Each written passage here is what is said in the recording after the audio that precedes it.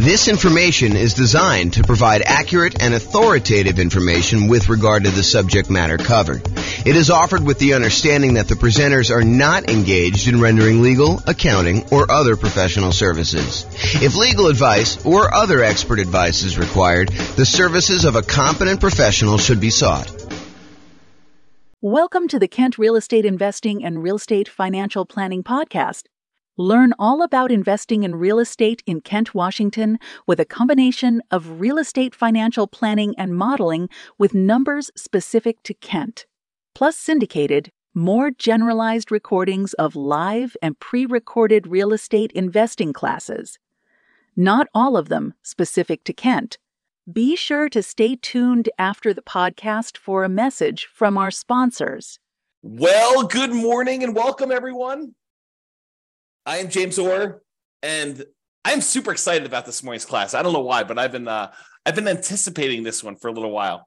I kind of prep for classes about a week ahead of time. That's about how far out I plan on what I'm going to be teaching. But this one I've been looking forward to. Today we're going to go over: is it better to put 5% down or 20% down when buying rentals? And I know some of you are like, James, this is a stupid class. It's obviously better to put 5% down. And the other half of you are like, I thought he was going to say 20% down because I think that is true. It's this really interesting phenomenon where I don't know if this is an actual psychological principle, but I believe it is an actual psychological principle. And this is the principle. You have a belief, and maybe you're an expert at your own local real estate market, and you've done this math before. You've actually gone through and said, what if I put 5% down and I bought properties for the next, 20 years or so in my local real estate market? Or what if I put 20% down and I bought properties for the next, 20 years or so in my local real estate market? And you prove to yourself conclusively that it is better to do one or the other. The challenge is, it is not universally true. And that is what we were going to find out today as we go through the class. Is it better to put 5% down or 20% down when buying rental properties? That some of this is market dependent. And in case you're already trying to jump to the punchline and say, oh, it's obvious, one strategy works better in less expensive real estate markets, and this other strategy works better in more expensive real estate markets, I will tell you that is not true. Oh my gosh, that's why this class is amazing. So I'm super excited. Let's jump right into it because I got a lot to cover. And I've never done a class with this sort of format and outline. In fact, I made some of these new comparisons super recently. And so some of this stuff's going to be new. Some of the stuff you may have seen early previews of, depending on how many classes of mine you've watched. But this is all brand new stuff. So, all right, a little backstory. So after I decided to take sabbatical, must have been 3 years ago or so now. I don't know, whenever it was, 2.5 years ago. I started thinking to myself, you know what I'd like to do? I wrote this real estate financial planning software, and it allows me to do these modeling of investing strategies where I could say, what if I decide to buy properties this way? Or what if I decide to pay off properties early this way? Or what if interest rates change, or rents are higher than they thought they were going to be, or rents are going up faster or slower, or prices are going up faster or slower? All these different variations I could do modeling for. But I started thinking to myself, what if I did modeling for the top 300 U.S. cities? And I did kind of analysis on each one using their home prices, their rents, their insurance rates, their kind of like, in theory, their appreciation and their rent rates, although I kind of normalized some of that.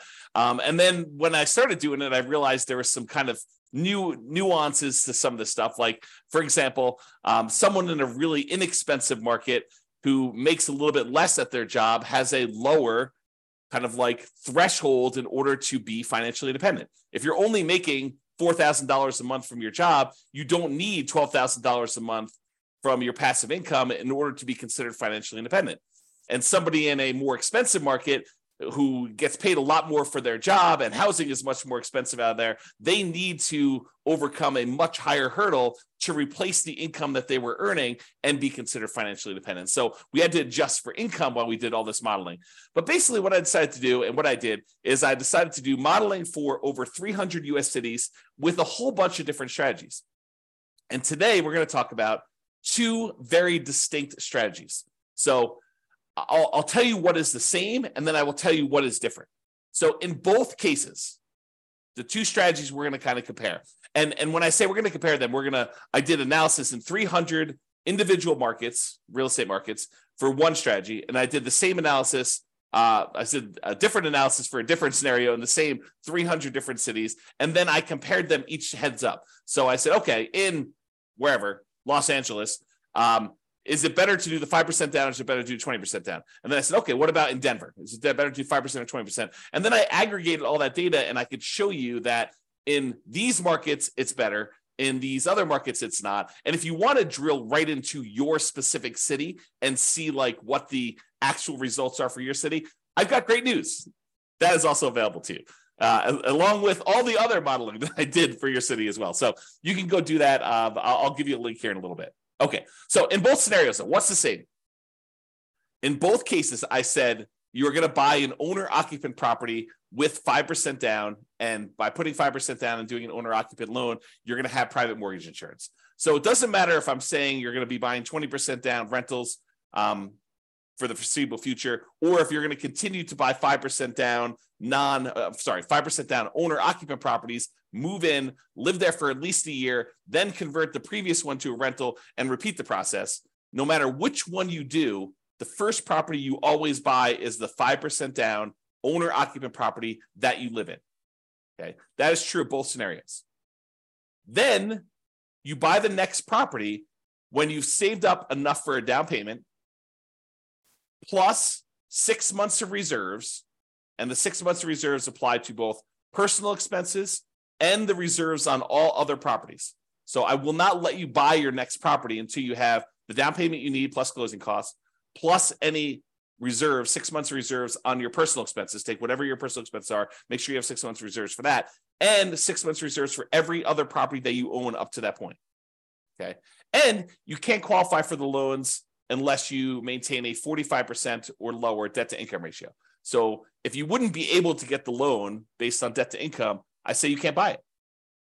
And so I try to go and do this analysis.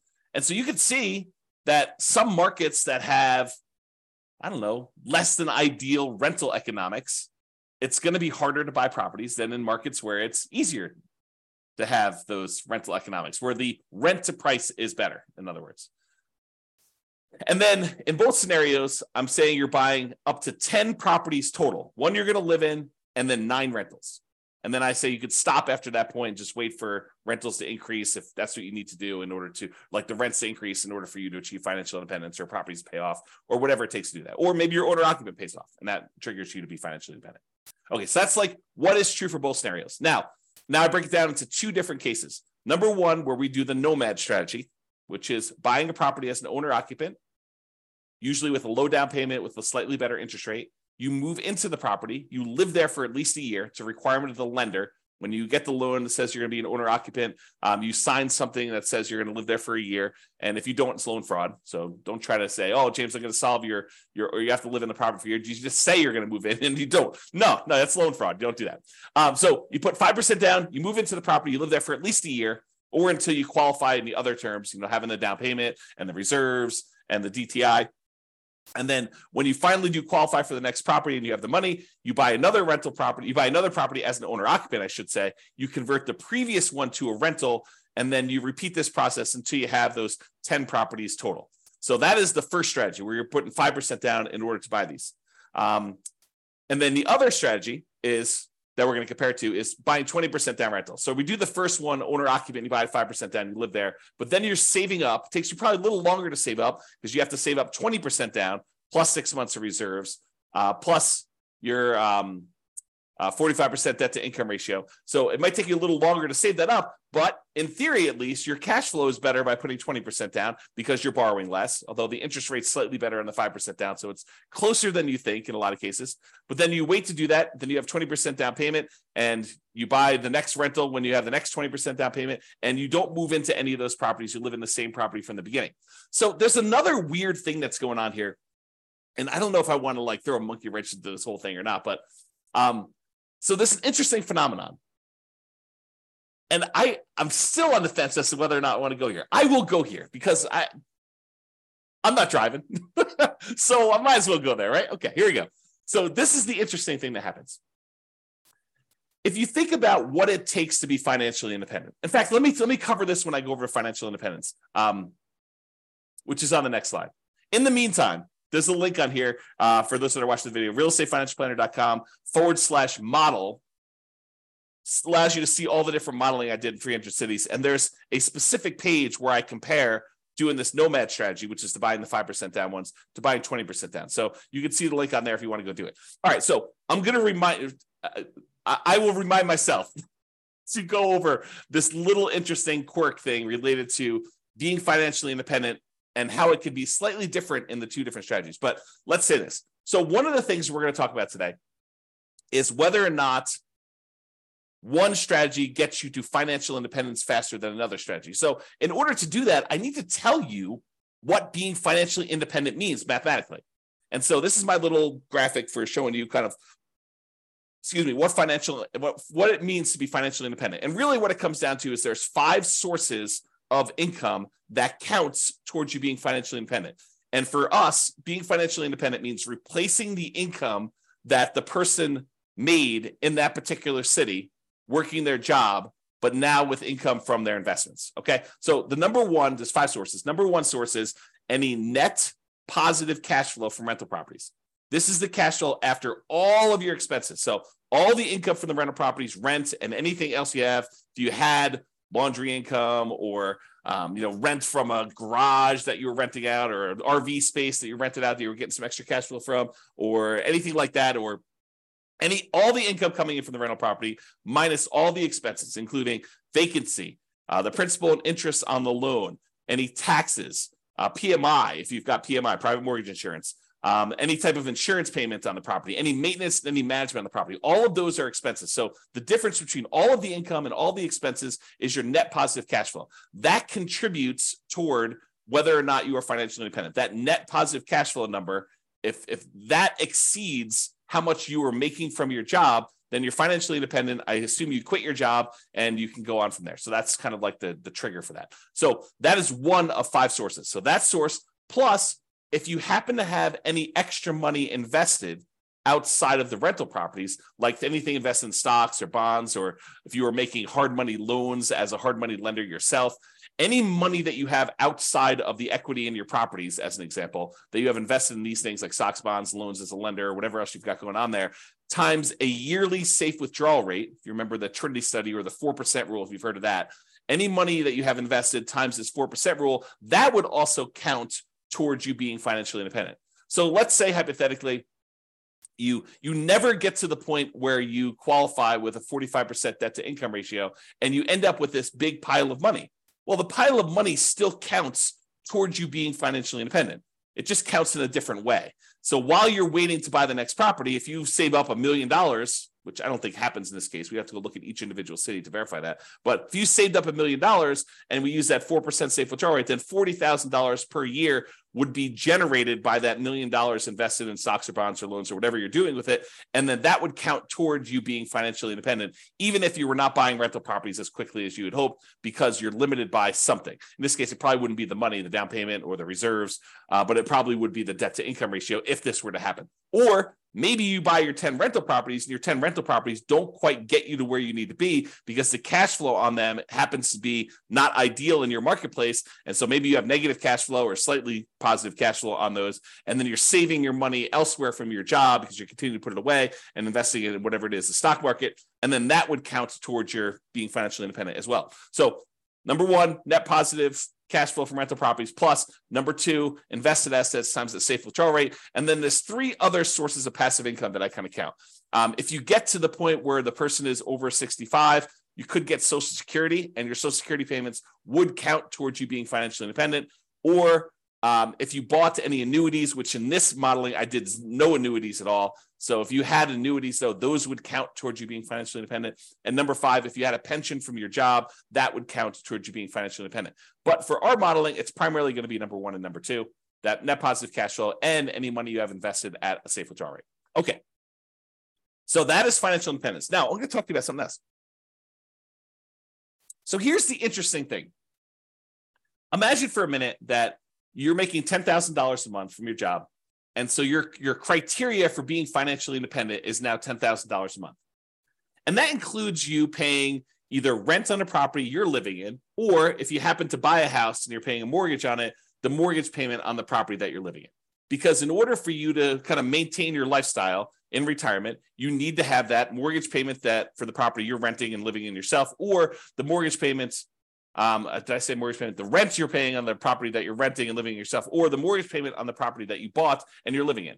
But what happens when you finally get to the point where the property that you bought is paid off and you no longer have a mortgage payment? You no longer need the $10,000 a month that you were making at your job, because now the mortgage is paid off and you don't need to make that whatever your mortgage payment number was. Let's call it $2,000. So before, all of your expenses, taxes, your insurance on your car, your health insurance, your food costs, all your entertainment costs, any car payments you have, any car maintenance you have, any gym memberships, any Netflix subscriptions, like all the stuff that you'd have to pay, including your housing and everything else in there, might have equaled about $10,000 while you were working, plus some savings. In this case, when your house gets paid off and you no longer have a mortgage payment, the amount you need drops from $10,000 a month to $8,000 a month, as an example, because you no longer have that $2,000 a month mortgage payment. So now the threshold for you to be considered financially independent has dropped. Why do I bring this to your attention? I do the calculation this way, by the way. So, and you could toggle it on and off. If you're like, I don't like the way you do that calculation, if you were running the software yourself, you could say, do reduce the threshold for being financially independent by the mortgage amount when their mortgage gets paid off, or do not, don't adjust this automatically. But I do adjust it in the modeling I'm doing. So why am I even telling you this? Why is it important? It's important because the two different strategies are very different in how this comes into play. So when you're doing the nomad strategy and you're buying a property with 5% down, you're moving in there, you're living there for a year, and then you're converting that property to a rental when you buy the next one, the owner-occupant property is a year later. And when you do it again, you keep moving that year out that you buy your next owner-occupant property. So imagine you could do this in 10 years where you had enough money saved up and you're able to acquire the properties where you're able to do this in 10 years. Well, when does your mortgage get paid off when you do the nomad strategy? Well, unless you're making extra mortgage payments toward this property, the soonest it could be paid off is it takes you 10 years to acquire all the properties, and then that last one you're living in is a 30-year mortgage. So the soonest you could expect your mortgage to be paid off is 40 years. The 10 years where you acquired the 10 properties, but the last one is the one you moved into, and that's the one you're waiting to get paid off, because then you no longer have a mortgage on the property you're living in. So the soonest it could happen is 40 years. That's not true with the 20% down model, because the one that we live in with the 20% model is the first one we bought. So the soonest you could have a paid off mortgage in the first one is actually 30 years later. And this may come into play. If we don't quite have enough, if we're getting really, really close, but we don't quite have enough, maybe the reason why the one with 20% down becomes financially independent earlier is because their mortgage gets paid off, and then their threshold to be considered financially independent drops a little bit by whatever that mortgage payment was. And so that may move them over the edge and may bump them up. And we may see that in the data. Okay. So now that I've got off on a tangent, let's talk about some of the other assumptions. So I think I talked a little bit about this, but I'll cover them all just to make sure I cover them. So each city's modeling uses that city's median home prices and estimated rents on those properties. So I didn't go pick a specific property, and I didn't go pick this amazing deal that you could only get once every 15 years in that city. What I did is I said, look, what's the median home price there? And let's start sort of there. I don't want to be buying the absolute cheapest stuff on the market. That's kind of silly. I don't want to be buying the most expensive stuff on the market. So let's sort of pick the median most price of houses out there. And as soon as I tell you this, some of you are like, that's ridiculous. That's a ridiculous assumption for you to go use a median home price and estimated rents. I never am buying the median home price as an investment in that marketplace. And I would agree with you. I would say to you, I think that's true for a lot of folks. And so our modeling is sort of like a baseline for how this city might do. You should expect to pick better properties that are probably a little bit lower than the median and that have really good price to rent ratios. So it should improve from here. This is sort of like if you did this and you didn't do it amazingly well. As kind of a starting point. And I do other modeling where I say, look, we're going to buy 10% discount from the median. And I'll probably do some additional modeling where we do even more distinctions about doing that. And we apply some of the 88 strategies to improve cash flow in order to improve on that. So on all these models that I did not apply any of the 88 strategies we have to improve cash flow on these. So these are not like optimized plans. They're sort of like baseline, doing the median, doing what a typical rent might be on a median price property, which may not be ideal. I grant you that. Okay. The next assumption, the job income does vary based on the city. We don't assume that someone living in Los Angeles earns the same as someone living in Mobile, Alabama. We just don't do it because it's not reality. Most people getting jobs in Los Angeles are going to have a higher wage than someone living in Mobile, and the properties are more expensive in Los Angeles than they are in Mobile, and so they really do need that to be able to qualify. So the job income varies based on them being able to afford a property in that marketplace. I say, look, you need to have the same income in order to be able to qualify for a loan. Otherwise, there may be cities where I say they're making $10,000 a month, but $10,000 isn't enough to qualify to even buy a median property ever. So I limited that by saying the income you need says that you can qualify for a property, okay? Which means now that they need to replace that income in order to be financially independent. So because I gave them the boost to have a higher income to be able to afford to buy a property, now I say you gotta actually meet that threshold in order to be considered financially independent. So cities that have higher income also need more passive income, more investment income, more rental income to be considered financially independent, in case I was not clear about that. And we assume, the other assumption we have, is we assume that everyone starts with just enough money in down payment to buy that 5% down owner-occupant property with closing costs, which I assume to be 7% of the price of properties in their marketplace with a minimum of $10K. So if your market happens to be really, really inexpensive, where that would have been less than $10,000, I said never go below $10K. Everyone got at least $10,000. In markets where it's much more expensive to buy a property, those guys get an advantage of having a little bit saved up to be able to buy that first owner-occupant property with 7% of the price of properties in that marketplace, the median price of properties in the marketplace, as savings to start with, plus which means it's 5% down plus some closing cost money.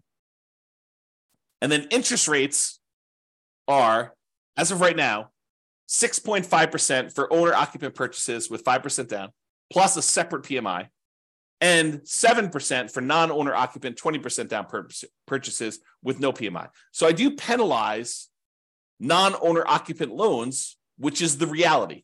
So if you were going to go get an owner-occupant loan with 5% down, you'd be paying about 6.5 in our marketplace, a little bit higher, a little bit less, depending on when you time it. And I will change this over time and rerun the analysis. And then the non-owner-occupant guys are paying 7% for the 20% down, and they do not have PMI. A point on things changing over time. So I'm going to show you numbers from today. But if you come back, if you're listening to this recording after the fact, you may go to the page where you could see the details and the assumptions and the new modeling, and you may see all the numbers different than what I said. Why? Because if I come back in here and I adjust all the interest rates for all the things and rerun them, then they may be different. Some cities maybe do better, some cities may do worse. Or if you come to me afterward, you said, hey, James, I saw your presentation, and I'm going to ask you to do this for me at the end, but hey, I saw your presentation. I happen to live in Atlanta, and I've improved numbers for you using Atlanta, not ones where it's like I'm doing an amazing job and I'm able to get these like once in a lifetime deals, but deals that people can consistently buy in Atlanta. And it's not the median price, and it's not the rent you might expect to get on the median price house there. It is 25% below median or 20% below median, or whatever your numbers happen to be. And these are better estimates of insurance, better estimates of taxes. And so I can go ahead and give you better numbers for Atlanta. And so the Atlanta numbers may also change, which could change my numbers for like what percentage of these do better and what percentage, how much better they do. And so if you happen to be in a city and you have improved numbers for me, reach out. Let's improve the numbers. We'll improve the modeling, and I'll redo all of the modeling for that city. So you tell me the new numbers, and it goes, I basically have a database, and then it reruns all the data from the database and creates all the comparison models for everything. We can do that for a city, okay? And one of my last assumptions is I did model this out for 100 years. And you might say to me, James, come on, 100 years? Why are you doing 100 years? Well, I was doing 60 years because I thought that was a much more reasonable time frame. But then some things were happening where people were not becoming financially independent in that 60-year period. And I thought to myself, well, what if it was at 60 years and 1 month that they became financially independent? So I was like, well, I'll just extend that a little bit. Maybe I'll do 65 years. And eventually I got to the point where I kept doing that. And I was like, why don't I just do 100 years and see who becomes financially independent in 100 years? Yeah, if it gets really, really far out, it's probably not going to be realistic to think about somebody becoming financially independent 92 years out. But I do run it that far out so that you could see what happens as an example. Okay. Now, if you want to see all the details of what I'm talking about, if you go to realestatefinancialplanner.com/model, you can either pick from a whole list of comparisons, what's better, 5% down, 20% down, which is what we're doing here, or 20% down versus 25% down, or paying PMI up front versus not paying, hiring a property manager versus not hiring a property manager. So there's all these different kind of comparisons I'm doing on there. Or pick your specific city and drill down into all the different modeling I did for your specific city. You can do that. Go to realestatefinancialplanner.com/model and you can see that. Now, I have to warn you, I sometimes wonder if I should lock down this analysis and make it only for clients. Right now, it's all open, but there may be a point in the future where I lock it down. I say, look, doing this modeling, the people that are supporting us financially, maybe I should reward them with some extra stuff. And so that may change in the future. As of right now, it's completely open. All right, with that being said, let's jump right into the data. So there's primarily two things I'm going to be looking at. Although I do look at some other things like risk too, which is fascinating. Like certain strategies, they may be faster, they may give you a higher net worth, but they're riskier, and you may not want that extra level of risk, which totally fascinating subject. Might have to do some deep dives on that. All right, so the two primary ones I'm going to discuss, though, two primary measuring metrics, the kind of things I want to measure here are how fast they get to financial independence, how fast they are, the passive income they've got coming in from the rental properties and any money they've invested times the safe withdrawal rate, or any of those other passive incomes like annuities, Social Security, or pensions. Like how fast do those get them to the point where it replaces their income? And secondly, net worth. Because you may say, look, I didn't technically get to financial independence, but after 50 years, I have $14 million in net worth. I can live off that. I may be dipping in more than the 4% safe withdrawal rate, or maybe my cash flow from rental properties wasn't good enough, but I could just sell the rentals, take all the money and do that, which leads me to another comment about this. I am not doing any optimization. There are strategies where you buy more properties than you need and you sell off some of them to pay off the remaining to improve your cash flow enough where that will trigger you being financially independent. I did not do that here. And that is a legit strategy for doing this. Or there are some strategies where you buy enough rental properties where eventually you get to the point where the equity in the properties, after all your expenses selling them, could be sold, invested in something like stock market and use a 4% safe withdrawal rate, and that would trigger you being financially independent. Or maybe taking some of the extra cash you have on the sideline and paying down the mortgages that you have, paying them off, using that money, and that might trigger you being financially independent faster than these ones. This is sort of like plain vanilla versions of 5% down nomad or 20% down non-owner occupant. So with these plain vanilla versions, that's what we're covering today. All the additional modeling I do later where I talk about, should you do this versus this and how much difference does that make? We're going to go over all that over time, not today, but that will be addressed and discussed, and we'll kind of get there. Okay, so I told you there were two things we're measuring. When financial independence was achieved, and I usually measure that in months, and then your net worth, which I measure in dollars. So let's jump into it. In the baseline nomad model, which is putting 5% down, 17 of those did not technically achieve financial independence in that 100-year period. But they still had significant net worth. But 17 of the 300, I think there's 305 but it's just over 300 U.S. cities. So 17 out of the 300 or so that we have there never technically achieved financial independence. They have significant net worth, but they didn't achieve financial independence. In the 20% down group, of all the analysis we did for the 20% down group, 22 of those didn't achieve financial independence in that 100-year period. Again, they had significant net worth as well, but there were a certain number that just never quite got there. Rough markets where it's really hard to make rental properties work. So, a little bit less than, I guess it's probably about 5%, a little bit more than 5% or so. If you think about it as a percentage of the 300 cities, it was really, really hard to make the economics work in that marketplace. Now, as another side note, the people buying 20% down non-owner occupant properties, they could have just as easily said, look, I'm saving up my money. Why don't I go buy rentals in a property where the economics do make sense? I could have bought properties in a property where cash flow made a lot more sense than buying in the market where it's really, really hard to make cash flow. I didn't model that, but that's a reality, right? You can't quite do that with the nomad strategy because you're putting 5% down and you're moving into the properties and living there. Unless you plan on living in the other city, you're not going to be able to do it remotely, right? But the 20% down one, you could have, okay? There were 17 cities where both of them never achieved financial independence. So all 17 of the ones where nomad didn't work, it didn't work for 20% down either. And then in addition to that, there were 5 more with the 20% down where that didn't work. And these were markets where it was exceptionally hard to make real estate investing work with our current assumptions. Remember, not doing amazing stuff, not doing 88 strategies to improve cash flow, not doing any of that stuff. So this is sort of like the baseline sort of, not worst case scenario, but like medium sort of case scenario where I'm not really trying that hard in order to make this work. Okay, so here's the numbers though. 20% down achieved financial independence faster in 171 cities. So more than half the time, it was better to do 20% down. But what's fascinating about that is for the people that were saying like, oh, it's obvious, James, 20% down is always better. You feel vindicated. You feel like, yeah, see, James, 171 cities. Well, not so fast because 97 cities, it was faster to do nomad.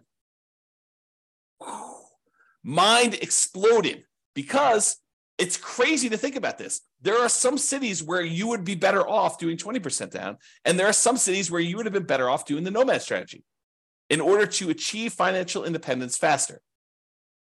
And in 37 cities, it didn't make any difference at all. It was exactly the same amount of time, whether you did 20% down or 5% down. So in 37 cases, it didn't matter. You could have chose whatever you want to. So about 10% of the time, a little bit more than 10% of the time, it didn't matter which one you choose. Pick either one you want. But in 171 cities, a little bit more than half the time, you would have been better off doing 20% down. In about a third of the cases, you would have been better off doing nomad. That's crazy. That's really crazy, right? This is the same data broken out a different way. So the red sections show you how many of the cities achieve financial independence in this sort of time frame. So there were about 5 nomad cities where people were doing the nomad, that they achieved financial independence in less than 100 months. Only took them about 100 months to be financially independent doing the nomad strategy in that particular city, which is crazy. But there's only 5 cities like that. There were about, I don't know, whatever this is, 13 cities where it took just over 100 months, probably in the 100 to 150 months. And then there were 15 cities where it was in that, I don't know, 130 to 160, 130 months to 160 months. So about 10 years to whatever that is, 14 years, somewhere in that ballpark for doing that. And then it kind of goes down a little bit and it kind of goes up here. But there's some other stuff here. So remember what we said with the nomad, the fastest they could actually pay off a property would be about 40 years. 40 years is about 480 months, if my math is right. And so we do see a little bump up here with some cities that could be financially independent there. And maybe some of them took a little longer than that, exactly 10 years to acquire the property. So we do see a little bump up for the nomad ones here, where we see a larger number of them being financially independent just after that kind of like 40-year period, which we'd expect. And there were some that took a long time, but not that many. It's a relatively small number that took more than this really long time to get that. Now, the gray lines are the 20% down ones. So similarly, there were 5 ones who were putting 20% down. They achieved financial independence really, really fast. Less than probably 5 years. Their requirements weren't that hard to be financially independent doing that. And then there are a whole bunch here that kind of like increased over time, and you can see where they are. Now, just visually looking at it, it's kind of hard to do, but visually looking at it, it almost looks like 20% down shifts a little tiny bit to the left. So my gut feeling, just glancing at this and not doing any math on it, and I could be totally wrong about this, it seems as though 20% down is the tiniest bit faster, the tiniest bit shifted to the left, where we front load like however many months it takes to be financially independent. All right. Now, before, remember I asked you, you're like, so James, it's obvious it's the more expensive cities that are the ones where it's harder to be financially independent. And so those are the ones where it's better to do whatever strategy you think is true, right? Which I'm going to show you is probably not true, okay? So this is a chart showing you how much faster one strategy is over another. And so I'll describe what's going on here by taking like one dot here. So let's just take this dot. So in this city, because it's green means that 20% down was better by that many months. So in this dot, putting 20% down was about a little bit less than 50 months faster, a little bit more than 4 years faster to do 20% down than doing Nomad. And that is a city where the home prices are about $400,000, because this shows you how expensive the properties were in that market at the start. So the dots that are over here are expensive markets. The dots that are over here are less expensive markets. And if they're green, it means that 20% down was better by that number of months. In most cases, it's going to be less than 4 years difference. Well, 4 years faster, because this is the 50-month range. So 20% down was less than 4 years faster in most of these dots, versus over here where the dots are red, that means that Nomad was faster by this number of months. In this case, right here, this is about, 70 months faster. So in a market that was a little bit less than $250,000 properties, Nomad was about, 7 years or so faster. Seems like, whoops, I clicked on the button. And so you got to get a feel. And then these gray dots are on the zero line where those are exactly the same. Now, if you said, it's because they're all in really expensive markets, that's why 20% down is all better, we would expect to see a whole bunch of green dots over here with expensive markets. And if you said, hey, Nomad is better in really expensive markets, those show up over here, we'd expect the dots to be over here for doing that. But as you can kind of see, most of these things are clustered where they're relatively evenly distributed by price. There's not like all of them are on one side of the line or all of them on the other side of the line based on a certain price being there. And so you could see it's relatively even. It's not a price sort of thing in that marketplace. Now, I will point out one thing, though. There are times when Nomad is a lot faster, a lot of number of months difference, where most of the time, the 20% down, well, it may be faster. It's not that much faster, less than 4 years. You can kind of see that. All right. But there are times when Nomad is significantly faster. And so you might want to consider that when you're thinking about which strategy to use as well. Okay. All right. So we talked about speed to get to financial independence. Now let's talk about net worth. So as far as net worth goes,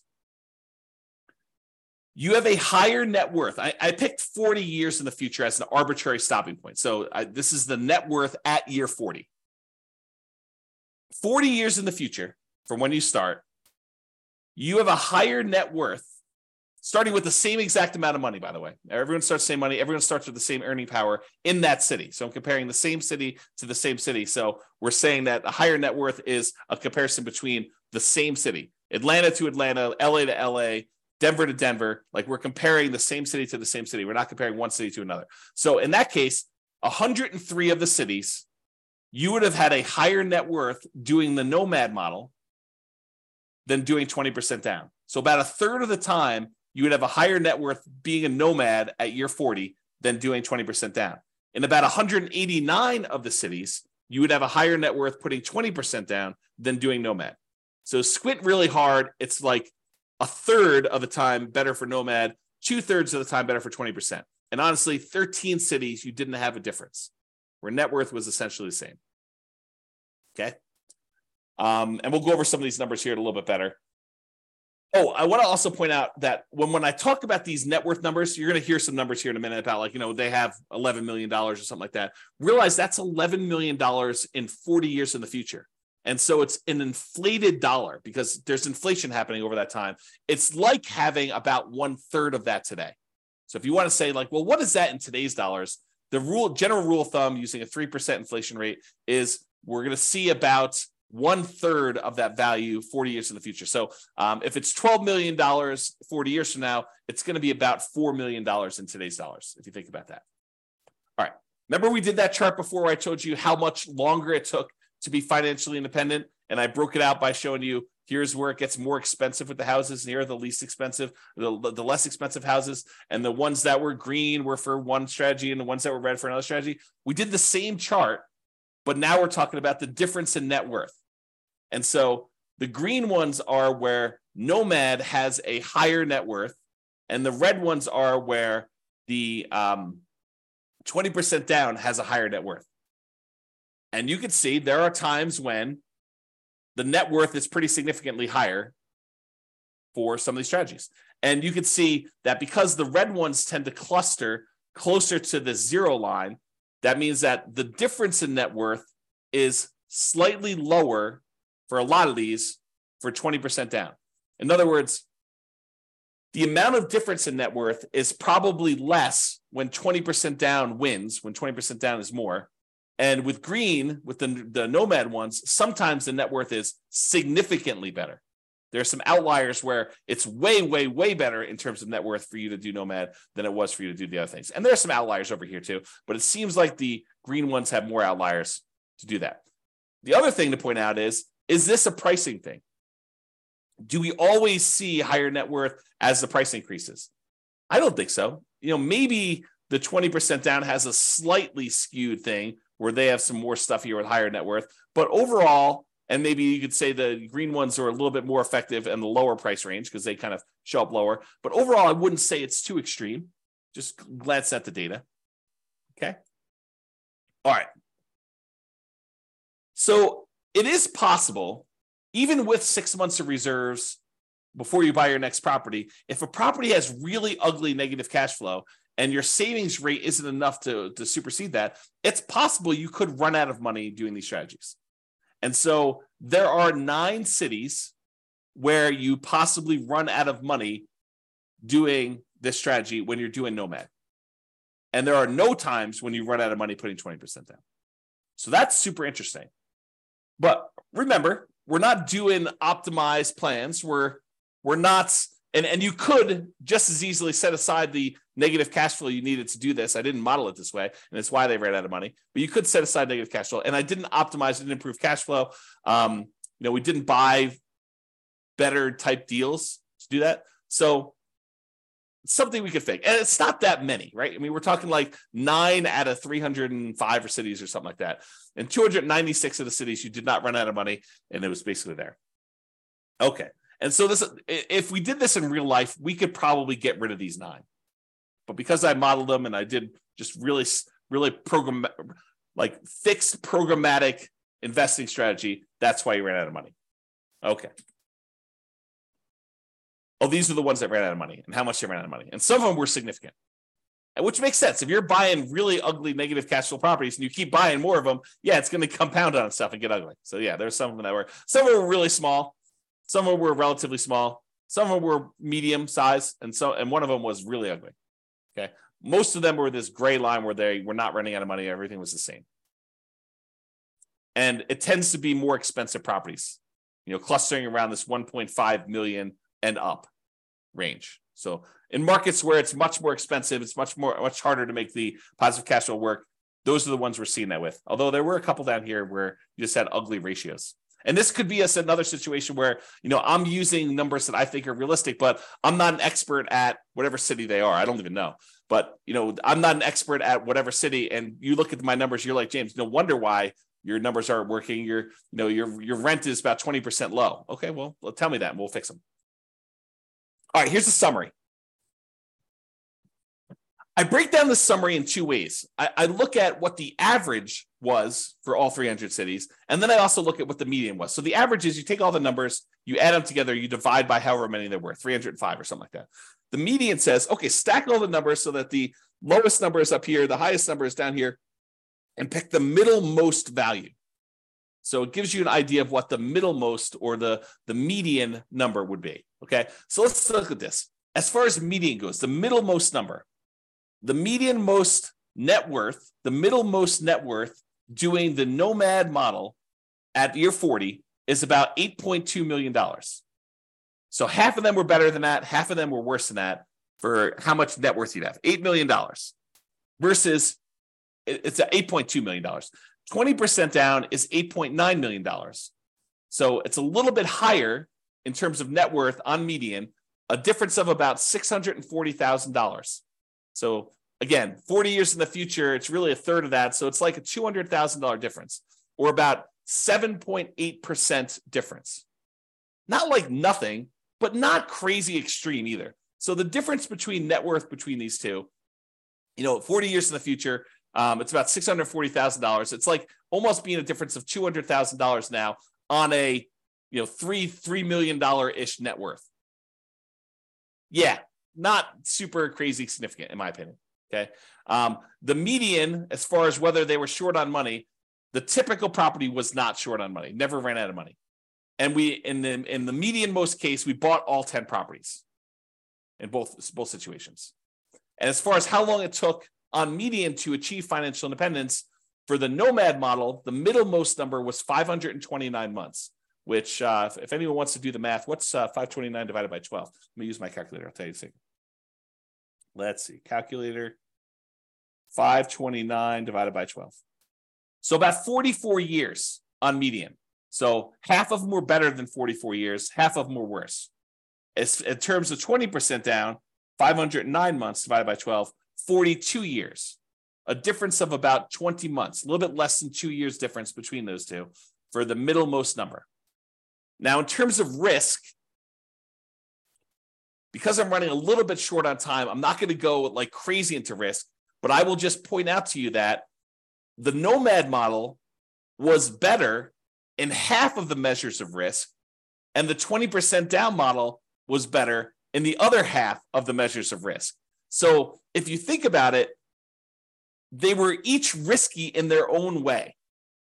For example, the rent resiliency, how much rent can decline before you'd have negative cash flow, because you're only putting 5% down, you might think the Nomad one is riskier.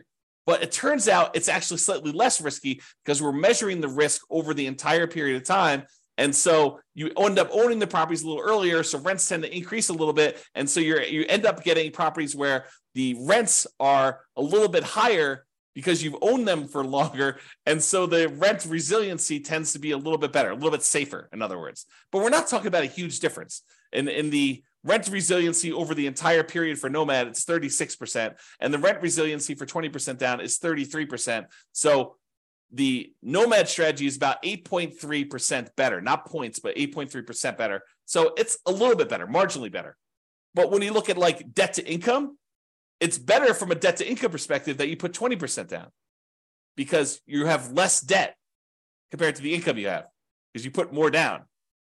The Nomad strategy is much more highly leveraged. So when we measure it that way, 20% down is less risky.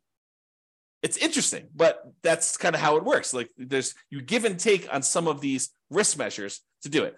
And I'll point out sometimes there are strategies where it's way better to do one strategy. It's really clear. And then you got to decide, are you willing to take on that extra risk in order to have that? Okay, so we covered all the median ones. I did the same thing for averages. The average net worth for Nomad at year 40 is about $11.9 million. For 20% down, it's also about $11.9 million. The difference is in the $10,000 range. So it's about $73,000 difference in net worth. Not significant when you look at averages. It's only 0.6% difference between a 5% down strategy and a 20% down strategy when you take the averages of all the different cities. Okay. Number of properties, the Nomad, you end up buying a little bit less properties, 9.1 properties on average versus 9.8 for 20% down. Again, not that significant of a difference. In terms of the months before financial independence is achieved, 547 months on average for Nomad versus 544 months for 20% down. It's only 2.6 months difference on average. That's really very similar. I mean, that's like a rounding error in whether one person increases rent on a property early or not. It's really not that big of a difference at all. So they're interchangeable. And again, it's very similar risk. 3 out of the 6 measures of risk, it's better to do Nomad, and 3 out of the 6 measures of risk, it's better to do 20% down. Kind of interesting. It's much closer than I think a lot of people would have thought. All right, I've been talking about this throughout the presentation, but I have a slide on it. So we're using a median property price, and we're using sort of like the rent for what that median property price would be. You could apply all of the 88, or some of the 88 strategies, never apply all of them. Some of the 88 strategies we have to improve cash flow to improve on these numbers. So these are not like best case scenario by any means. We're basically using median price properties and what rent might be on those in each market. You should be able to choose and do better. And I do model some of those improvements and see the impact. If you go to the models page, you can look at those. If you're an expert at your local market, this is my call to action to you. If you're an expert at your local market and you want to help improve my numbers for your local market, just reach out via email and I can make an update to the numbers in the database and I can rerun all the scenarios for your market to improve them. I assume it's improving. Maybe it's making them worse. I'm not trying to show you best case. That is never my intention. So don't email me and say, James, here's the property I just bought. It's a freaking amazing deal, because I don't care. I don't care I care great job, dude, the amazing deal. But I don't care for running my numbers based on your amazing deal, because no one else can replicate your amazing deal. You may not be able to even replicate your amazing deal. You want to go to buy 12 of those? Good luck. And that's the problem. I don't want to use these amazing best case numbers, because I don't want it to be hey, James, where can I get the deals you're showing on the website? Because those are crazy good numbers. And I would buy those all day long if I could find them. Yeah, we're not trying to do that. We're trying to do the types of properties that any real estate investor in that market could get and expect to achieve. Okay, so if you have those numbers, reach out to me and we'll do some updates. Local market limitations. So if you're nomading, and I talked about this before, moving into each property, you must be buying properties in your local market. You can't do nomad remotely. You can't be moving into properties in another city. But if you're buying non-owner occupant properties, which is 20% down, you could buy those in markets with better cash flow economics. So if you're in a market where it's one of the really ugly ones where you're going to run out of money with the baseline stuff, say, maybe I shouldn't be buying properties in this market where properties are $2 million and you only make $2,000 a month in cash flow. That's an exaggeration. That doesn't exist, or maybe it does. But basically, I'm not telling you to do those. You could go choose another market where the economics are better with 20% down. You don't need to invest in your local market in that case. All right, so in conclusion, this is awesome. I don't know. I love this stuff. If you guys love it, reach out to me. If you don't love it, maybe don't tell me, because I love it so much. All right, so in conclusion, in our current market conditions, the price, the interest rates, the rents, in 300 plus U.S. markets using less than ideal median price to rent properties, putting 20% down is probably slightly better in terms of net worth and speed to financial independence. Not by a lot, though, right? That the market does matter, though. In some markets, Nomad is faster, more profitable, and arguably better.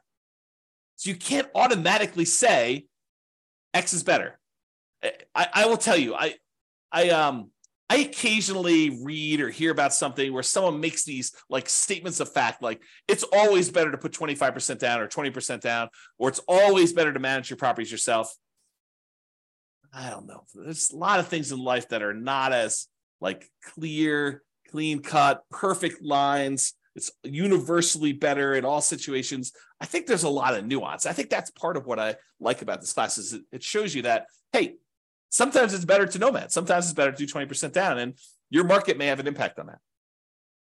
In terms of resiliency to market conditions over the entire 100-year modeling period, nomad is slightly less risky. We talked about that, the resiliency part.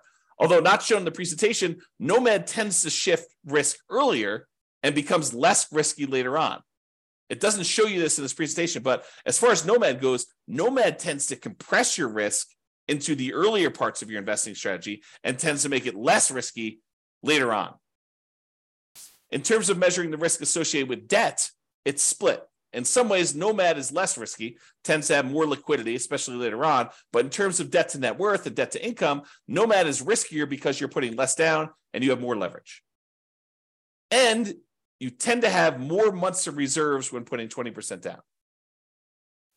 It's best if you look closer at your specific market and apply as many of the 88 cash flow improving strategies as practically possible to improve on your implementation. That is all I have for you. I hope you enjoyed this. I thought it was awesome. I enjoyed kind of doing classes like this. You probably should expect some more of these where I kind of compare lots of different strategies over time and we kind of deep dive in this. But in addition to that, go dive into your own specific market to see how this all plays out and look at the analysis. And if you need help with stuff like that, reach out to me via email. All right. That's all for now. This has been James Orr. Bye-bye for now. With home prices up, mortgage interest rates up, and rents up, but not quite enough to counteract the higher prices and interest rates, cash flow on rental properties in Kent is harder than ever. Book a call with the Real Estate Financial Planner to apply our proprietary 88 strategies to improve cash flow on your rentals. See the show notes for a link to schedule your call and improve your cash flow today. If you're a real estate agent, lender, or professional in Kent that wants to help our real estate investor listeners, consider reaching out to learn about collaboration opportunities with this podcast. We'd love to add more value to our listeners by having you assist our investors buy, sell, and finance their real estate investments. See the show notes to schedule a call to discuss collaboration opportunities.